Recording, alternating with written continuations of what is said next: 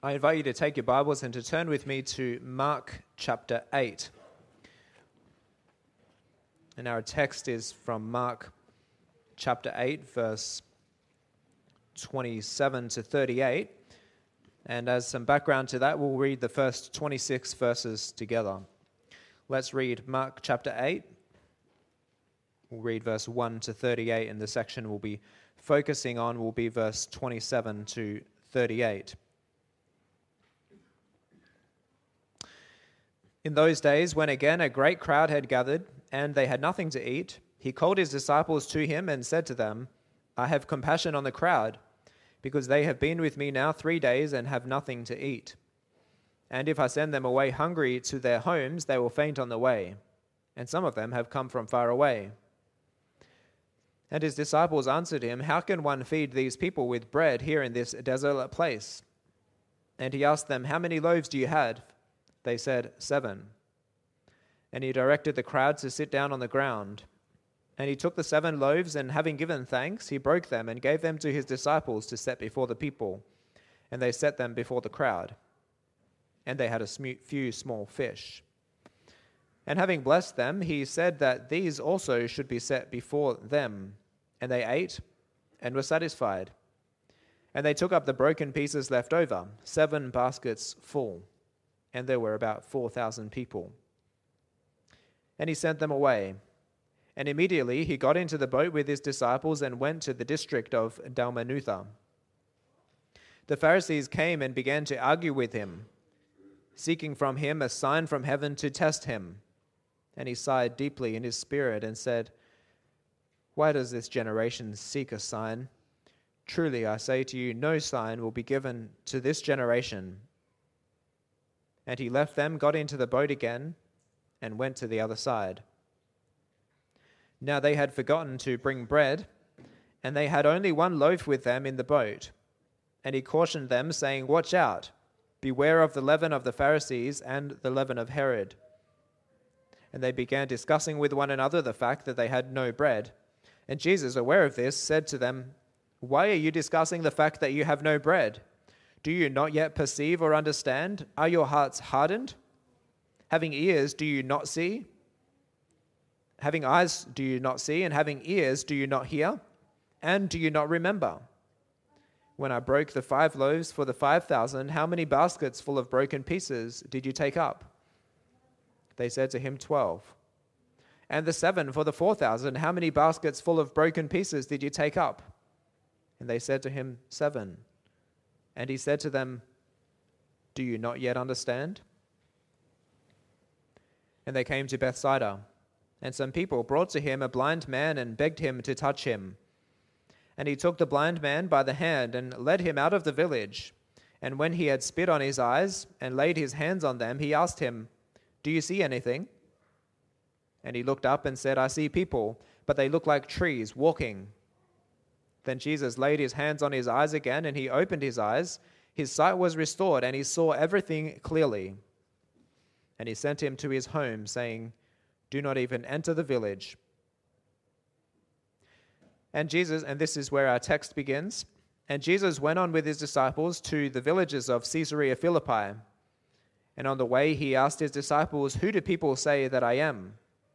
And they told him, John the Baptist, and others say Elijah, and others one of the prophets. And he asked them, But who do you say that I am? Peter answered him, You are the Christ. And he strictly charged them to tell no one about him. And he began to teach them that the Son of Man must suffer many things, and be rejected by the elders and the chief priests and the scribes, and be killed, and after 3 days rise again. And he said this plainly. And Peter took him aside and began to rebuke him. But turning and seeing his disciples, he rebuked Peter and said, Get behind me, Satan, for you are not setting your mind on the things of God, but on the things of man. And calling the crowd to him with his disciples, he said to them, If anyone would come after me, let him deny himself and take up his cross and follow me. For whoever would save his life will lose it, but whoever loses his life for my sake and the gospel's will save it. For what does it profit a man to gain the whole world and forfeit his soul? For what can a man give in return for his soul? For whoever is ashamed of me and of my words in this adulterous and sinful generation, of him will the Son of Man also be ashamed when he comes in the glory of his Father with the holy angels. This is the word of the Lord. Thanks be to God.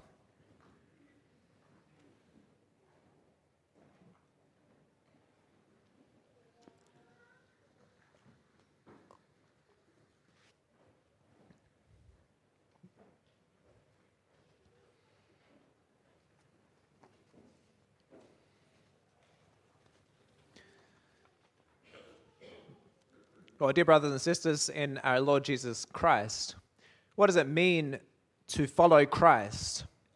What sort of life can we expect as Christians living in the 21st century? And what sort of life can these children baptized this morning expect as they grow up as God's children in this world? What is true discipleship? Well, this is the question that Jesus addresses with his disciples, his students, and it's also the question that we'll look at together this morning. And we'll see this morning that to understand ourselves, we need to, first of all, understand Christ, who he is, and what he's done. After all, we bear his name, Christian, Christ person. And so to understand our identity, we need to understand his identity. And then we also need to understand what he's done. To understand our calling in this world, we need to understand the path that he has walked. And so I preach to you God's word from Mark 8 with this theme. By revealing the nature of his own mission, Christ unveils the nature of true discipleship. And we'll see that discipleship involves 3 steps. First of all, understand who Jesus is. Second, understand the radical path that he took. And third, follow him down the same path. Well, up to this point in Mark's gospel, Mark has clearly shown the authority of Jesus Christ. This has been something which he's really been focusing on that theme, the authority of Jesus Christ as the Son of God. In chapter 2, Jesus showed that authority by healing a paralyzed man. Perhaps you remember I preached on this text here last year sometime. It was probably almost a year ago. The friends of this man, they dug through the roof to let down the paralyzed man. And then Jesus said to him, "Your sins are forgiven." And then he also said that you may know that the Son of Man has authority on earth to forgive sins. And then he healed that man. He proved his authority by restoring his ability to walk. So we see Jesus' authority over sin and over suffering, and he also showed his authority over Satan and his armies. In chapter 5, he cast out an army of demons from that man called Legion. He sent those demons into the pigs, and that showed Jesus' authority over all the forces of evil. And further, Jesus has also shown his authority as a teacher. His teaching was said to be far more compelling than the scribes, the other teachers of the day. That's the first half of Mark's gospel. He proves that Jesus has authority as a Son of God. And now here in chapter 8, the Lord takes initiative to ensure that his disciples understand his authority. In chapter 8, verse 27, as they're out on the road, he asks his disciples a question. And in that day, it was normally the other way around. Normally, disciples would ask questions from their rabbi. The rabbi is one who normally would answer questions. But here, Jesus took initiative, and he asked his disciples a question. Why? Because they really needed to understand who he is. Who do men say that I am? And the response is varied. John the Baptist, Elijah, one of the prophets. These are all great, famous men in Israel's history, that Jesus has earned a reputation among the greats. For example, King Herod in chapter 6 had heard reports of Jesus and thought that he was John the Baptist returned from the dead. And yet, even though these great men were famous in Israel's past, they were only forerunners of the Messiah. Jesus is someone far greater And so we see that the crowds haven't quite gotten it yet. They're still in the dark about the nature of Jesus' true identity. Their vision remained clouded, and they were blinded to who Jesus really was. But then Jesus pressed in and asked his disciples personally, forget about the crowds for a moment, but what about you? Who do you say that I am? And Peter answers as a spokesman for the group, and he said, you are the Messiah. As a small side note, Peter is one of the main sources of information for Mark as he wrote this gospel. And the church father Papias said that Mark himself wasn't an eyewitness of the life of Christ, but he received his information from Peter. And you'll notice as you read through Mark's gospel that Peter plays a large role. And here Peter has begun to understand who Jesus is. You are the Messiah. And we think, yes, he's got it. He knows who Jesus is. And beloved, this is a result of the Lord's work in Peter. Now, in an earlier part of chapter 8, the disciples, they still didn't understand about the loaves of bread. In chapter 8, verse 21, and Jesus rebuked them, and he said, how is it that you do not understand? Having eyes, do you not see? Having ears, do you not hear? Remember, Jesus had rebuked them for their lack of understanding, and then Jesus had healed that blind man. Now, Mark, throughout his gospel, he loves to use what we could call sandwich structures. He tells a story, that's the top part of the sandwich, and then he puts something in between, like Vegemite or jam, and then he finishes off that story that he's begun. Well, here's another sandwich. In chapter 8, verse 21, Jesus had rebuked them for their lack of understanding, that they didn't understand. Then he had healed the blind man, and then after that, they begin to understand. That's why Peter gets it now. You are the Christ. You see, the Lord, just as he healed the blind man, has now begun to heal the disciples' spiritual blindness. He's begun to open their eyes, just as he opened the eyes of the blind man. And now, by asking this question, Jesus showed that it was really important for them to understand who he was. They needed to know his identity. And that's also what God wants us to see this morning, beloved. Just as the question came to the disciples, now he brings the question home to us. Who do you say that Jesus is? Now, this is the most important question you will ever answer. This is the first step of following Jesus, is to understand who he is. He's more than a great man. He's more than the great teachers of the past, teachers like Aristotle or Gandhi. He's far greater than all the great men. Jesus is the powerful Messiah, the Son of God, who came to save the sins of his people, save his people from their sins. And beloved, this is something that he has revealed to us in his grace. Because by nature, we're like the disciples. We're blind to our sin. Our minds are darkened that we're not able to know God. We're not able to acknowledge his authority. But in his grace, God has healed our spiritual blindness, just as he did for Peter and his disciples. He has worked his spirit to illumine our darkened minds so that we are able to know God through Jesus Christ. We are able to confess that Jesus has authority as the Son of God. Well, is that true also for you this morning? The question of Jesus comes to each one of us. Who do you say that I am? What is your confession about Jesus? Can you confess along with Peter, you are the Christ? The first step in following Jesus Christ is to understand that he truly is the Christ, the Messiah, the one who was anointed by his Father to carry out the mission of saving us from our sin. And that leads us into the second step of discipleship that Jesus teaches. Now that the disciples have finally realized that Jesus is the Messiah, he teaches them what sort of Messiah he is. Now, this is a major turning point in the gospel according to Mark. As I mentioned, he's proven to us that Jesus is the powerful Messiah, a miracle-working Messiah. And now Mark will show to us how Jesus will use this power and authority. He will show to us that Jesus will use this authority to suffer, to lay down his life. He immediately warns them in verse 30 not to tell anyone that discovery. He's already given this call to secrecy. In chapter 1, he healed a leper and he said, "Show yourself to the priest, but don't tell anyone." In chapter 6, he healed Jairus' daughter and commanded them strictly that no one should know about it. Jesus wanted them to keep it a secret that he was the Messiah. Now, why would that be the case? Why would Jesus want to keep his identity a secret? Well, there are two reasons for this. And the first is that this information had great potential for misunderstanding.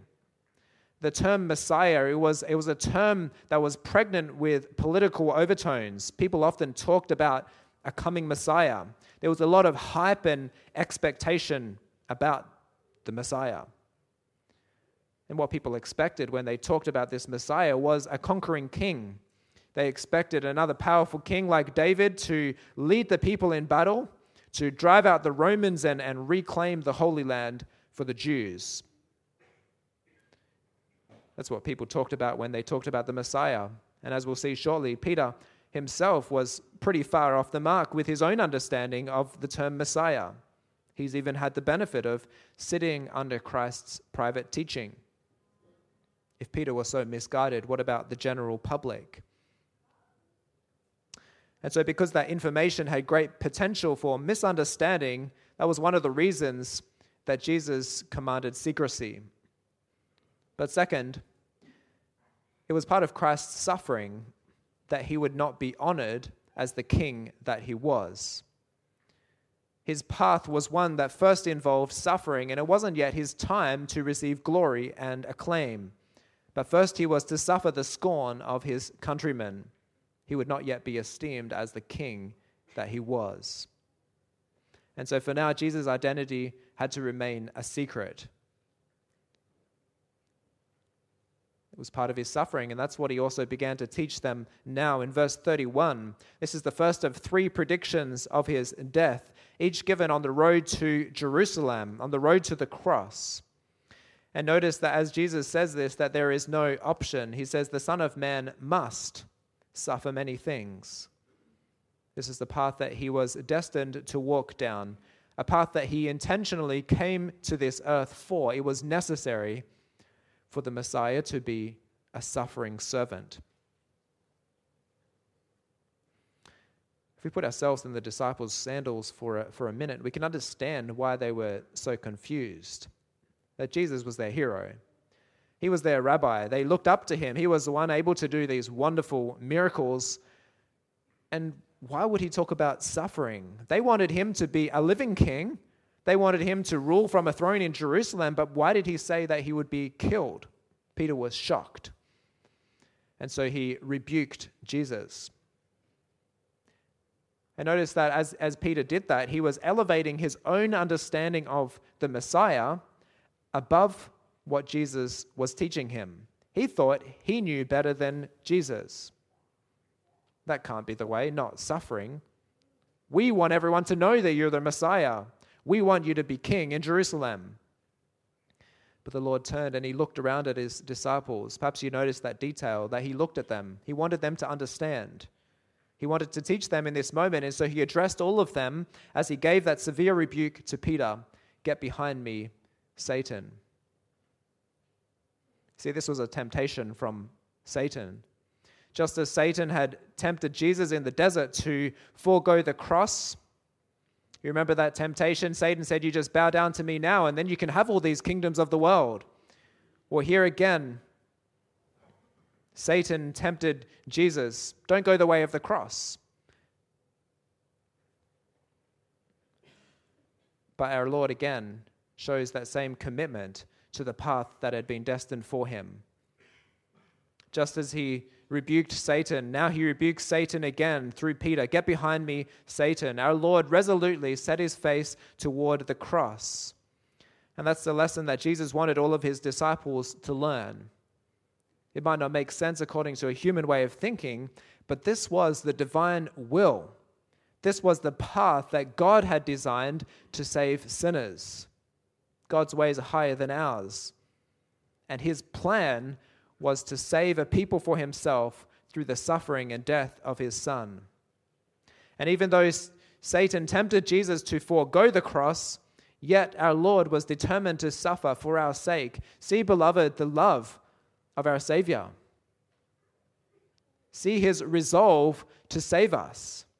This is the way our Lord used his authority as the Son of God to give up his life for us. In love, he set his face toward the cross. The second step of learning from Jesus Christ is to understand the path he walked, and that is a path of suffering for our sake.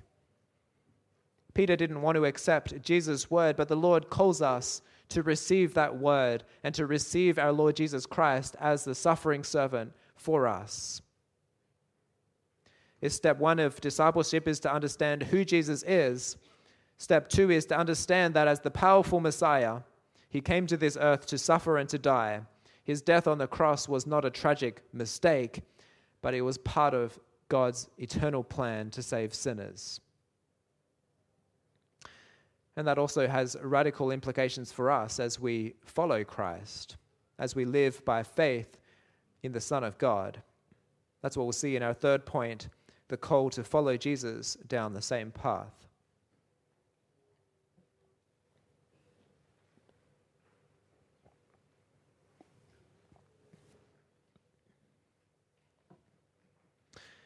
Now, Christ has an important lesson for his followers, and he calls the crowd of people to himself, referring to the broader group of disciples, not just the 12. And he says in verse 34, "Whoever desires to come after me, let him deny himself and take up his cross and follow me." Now, in Jewish culture, rabbis had a close relationship with their students. As we can see from Jesus and his disciples, they traveled around together and they lived life together. But Jesus now teaches that the student will be like the teacher. The servant will be like his master.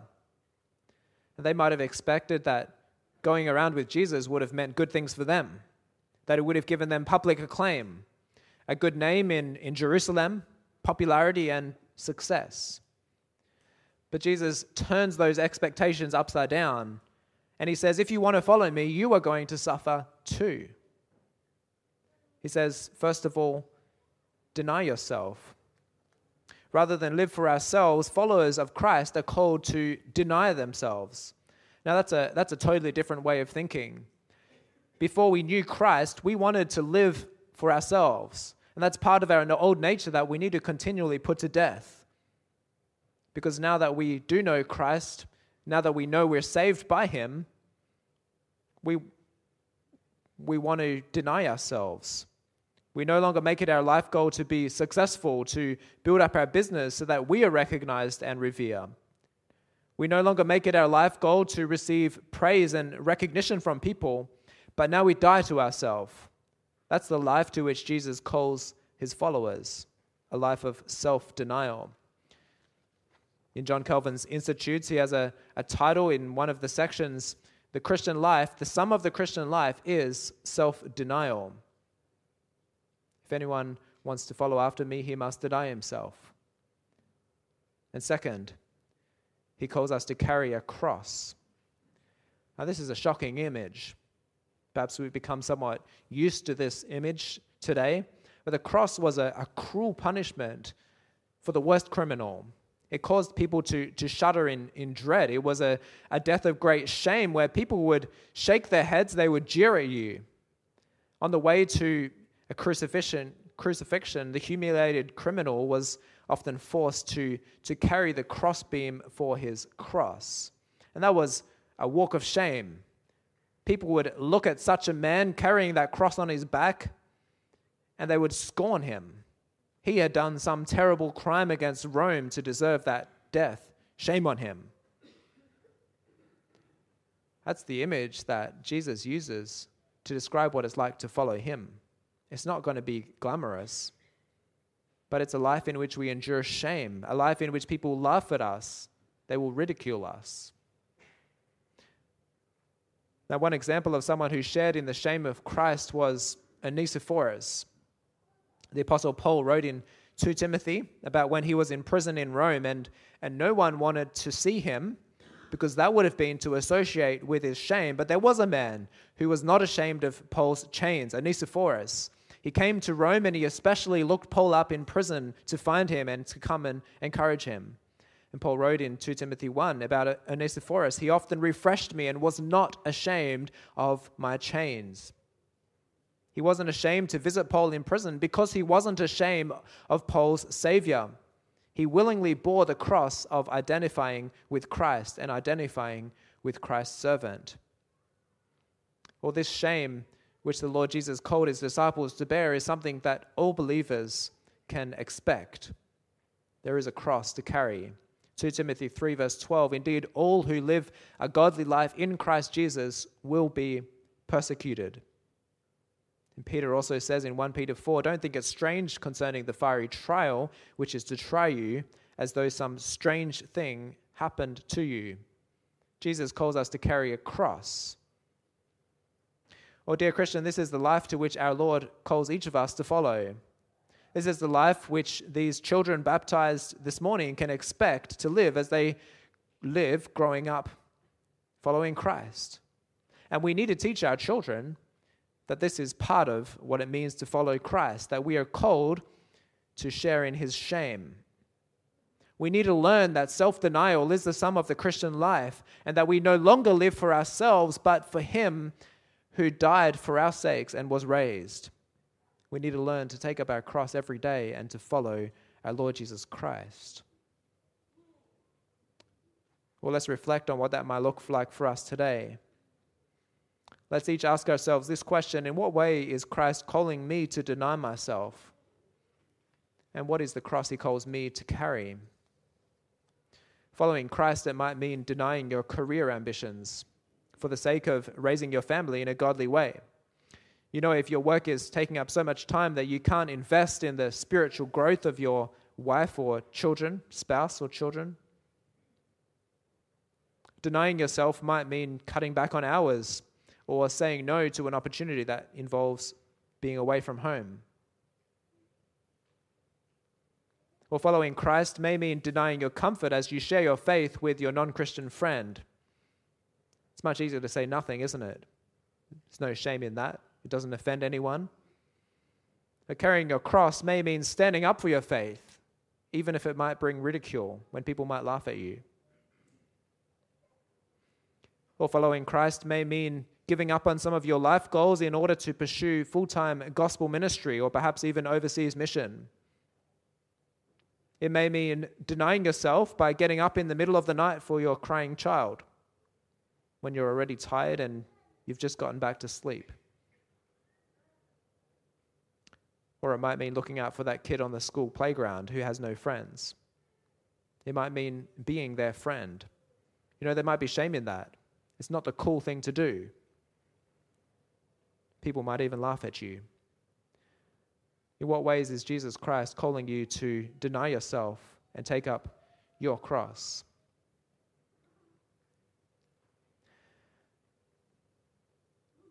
You can understand why people are offended by Christ, why many rejected him and they didn't want to follow him, why even the disciples struggled to understand Christianity, and why still today there is so much misunderstanding about Christ and about us, his followers. Why would anyone want such a life of self-denial and shame? Well, Jesus is real about the cost, but he also shows us that this is the best life worth living. He gives us motivation to carry our cross and to follow him. And he teaches a lesson now which we could call the economics of the kingdom of God. And according to kingdom of God economics, following Christ down this shameful path of self-denial is the best way to spend our life. It's the smartest investment with the greatest reward. We really need to understand this. And this is also something we need to teach our children. Verse 35, whoever desires to save his life will lose it, but whoever loses his life for my sake and the gospel's will find it. Here Jesus teaches a great paradox that we find life by losing it. We save our life by giving it away. And that's because true life is never found inside ourselves, but it's found in our Lord Jesus Christ. He is the source of our life, and we find our life in him as we follow him.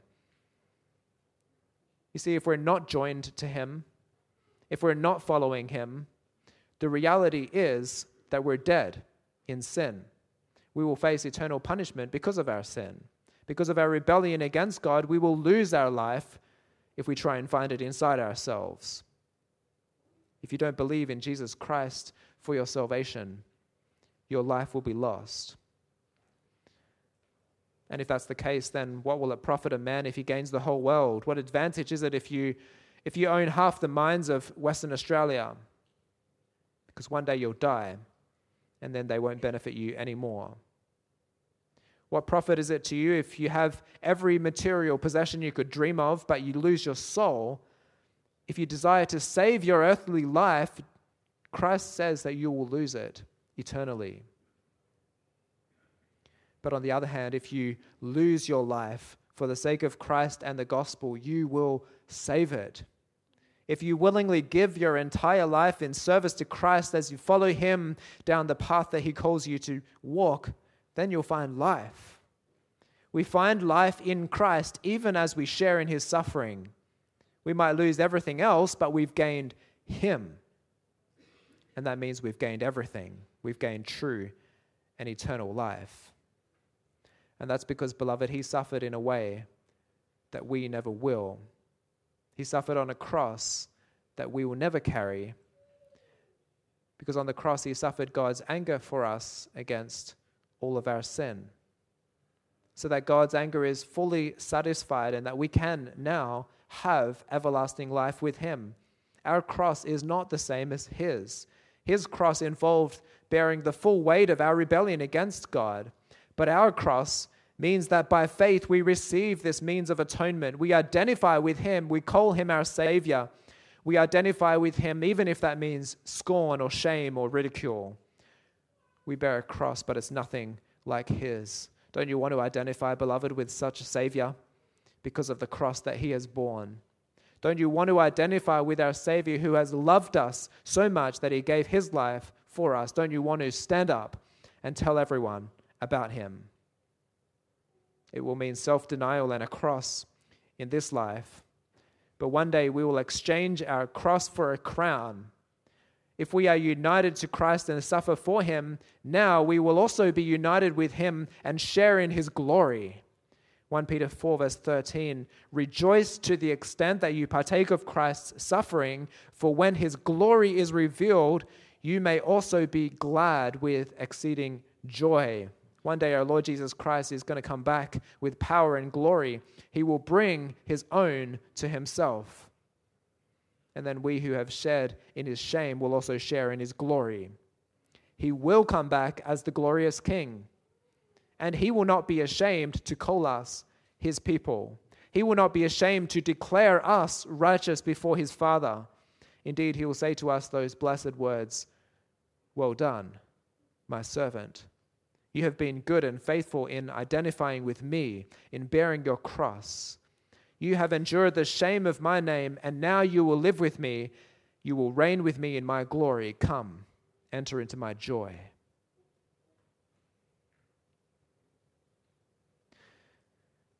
Well, Sundar Singh grew up as an Indian Sikh, and he became a Christian at the age of 15. And when he told his family, they began to persecute him for his newfound faith. Sundar wrote a book called With and Without Christ. And in that book he wrote this. He said, when my family saw that I was not to be turned from my faith, they began to persecute me. But the persecution was nothing compared to that miserable unrest I had without Christ. And it was not difficult for me to endure the troubles and persecution which now began. Without Christ, I was like a fish out of water, or like a bird in the water. But with Christ, I am in the ocean of love, and while in the world, am in heaven. And that, beloved, is the wonderful truth that our Lord taught.